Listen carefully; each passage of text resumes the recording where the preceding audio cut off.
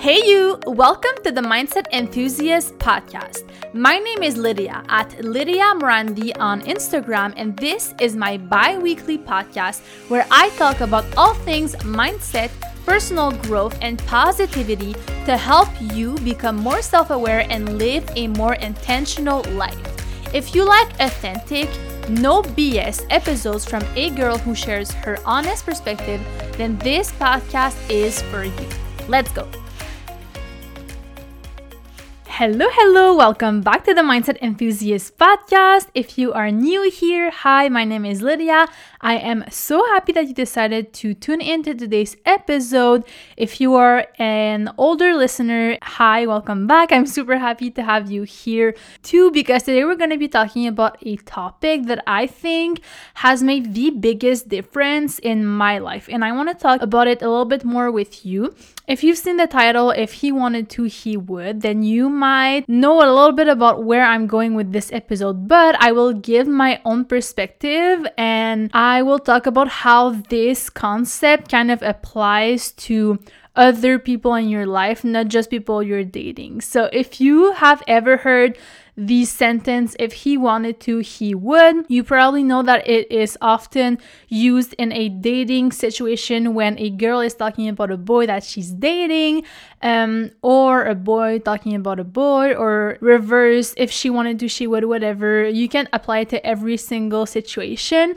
And I think that this sentence can be applied to everyone in your life in terms of how the relationship is set up. Like if it is a one-sided relationship or if it is equal. If you guys are both putting in the same amount of effort into that relationship. So it can be with your parents, with your friends, with your family members, with your colleagues, whatever it is. And before I get started, I want to make sure that you know about a way to support the podcast. So per usual, if you like the podcast and you get value from it, make sure to share it on Instagram stories and tag me at Lydia Morandi. I will make sure to personally thank you for helping me spread the message. I would be so happy if you could do that. And also, little new, I started a TikTok account for this podcast. So if you want to go follow it, it's just Mindset Enthusiast on TikTok. I post little clips of the podcast, obviously, but I also post advice and exclusive content that is not on this podcast. So if you want more of me or more advice on mindset, go follow that account. It's just Mindset Enthusiast, just like the name of this podcast. It will also be in the bio for you to go check it out. But let's get back to the podcast episode, because I know you don't have that big of an attention span just like I do, so let's not make that too long. So the phrase, if he wanted to, he would, like I said in the beginning, I feel like is employed by people whenever they're talking about the person that they're dating. And it means that if he wanted to take you out on a date, he would. If he wanted to put in more effort, he would. If he wanted to make you his priority, he would. And I think this is based on two things. Number one is his intentions, and number two are the actions that he takes to follow those intentions up, right? So it's very easy to talk, but not do the walk. I feel like a lot of people are in this situation. Obviously, it's a very simplified way to look at things, and it might seem like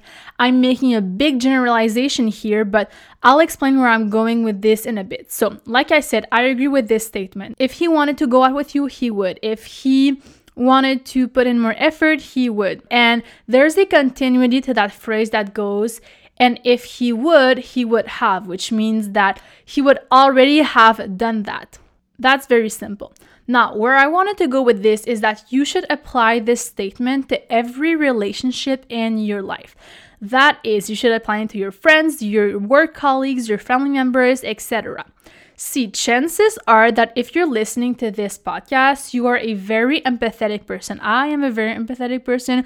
You probably are too. And that probably means that you're giving away a lot of your time, a lot of your energy to other people. And there's nothing wrong with that, as long as you are not burning yourself out and giving it all away to other people who are not giving it back in some form. And I think there's a fine line between giving with the expectation to receive and giving because you love that person. So giving that time, giving that energy. And I'm not saying to give with the expectation to receive from that person, but I'm saying that if that person is not bringing value into your life, if they are not prioritizing you as much as you're prioritizing them, it becomes a one-sided relationship, and that's very toxic because you will find yourself working really hard on that relationship, and you will be the only one that makes it stay together, that makes you guys stay friends, or that makes you guys stay romantic partners, or whatever it is. So it's very crucial to make the distinction between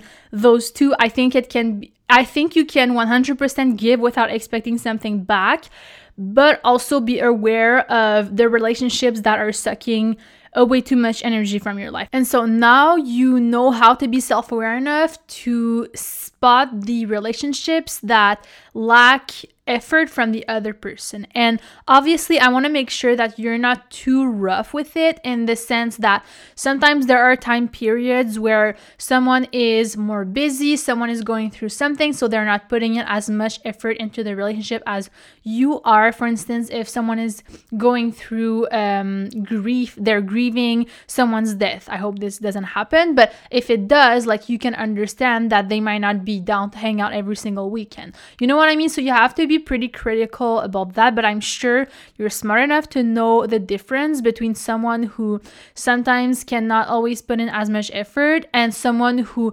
constantly makes excuses, is constantly flaky, always tries to see you whenever it's just convenient for them, cancels last minute, etc. You need to be self-aware enough and to stop making excuses for those people because they're not treating you right. And you teach people how to treat you. So if you are accepting that behavior from them, they will keep treating you that way. So you can either talk to them about it, you can either change your reaction whenever it happens so that they know that you're not accepting it anymore, or you can just decide to no longer have that person in your life. Obviously, I'm not telling you to cut off everyone from your life, but I'm sure you know how to make the distinction, like I said, and you deserve so much better than someone who is always flaky and cancels on you and all that stuff. So next time you come across that situation, ask yourself if that person has done it often in the past, if it is a pattern of them or if it's only a one-time thing. And then you can kind of decide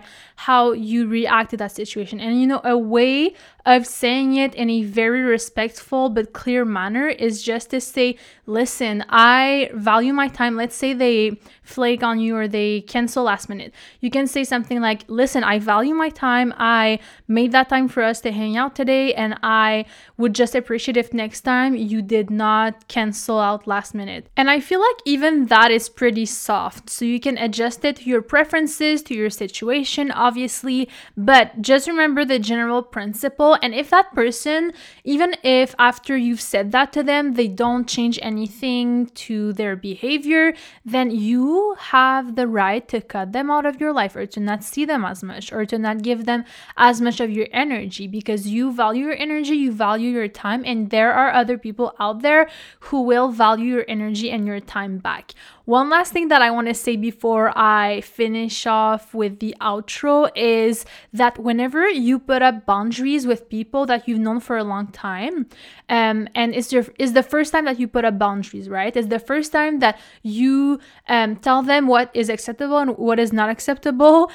It might be a little bit difficult because they're not used to that from you, especially if you're a softie and you are used to being like the nice one. They might try to kind of negotiate those, but I need you to be clear with your expectations and with whatever it is that you want them to change about their behavior with you, because if you are not clear and confident about it, they won't take you seriously. And you will see that as you continue to reinforce your boundaries, people will respect you more because they will see where you stand, what is acceptable with you and what is not acceptable with you. So keep this episode, save it, re-listen to it whenever you feel like you need it. I know I need it sometimes.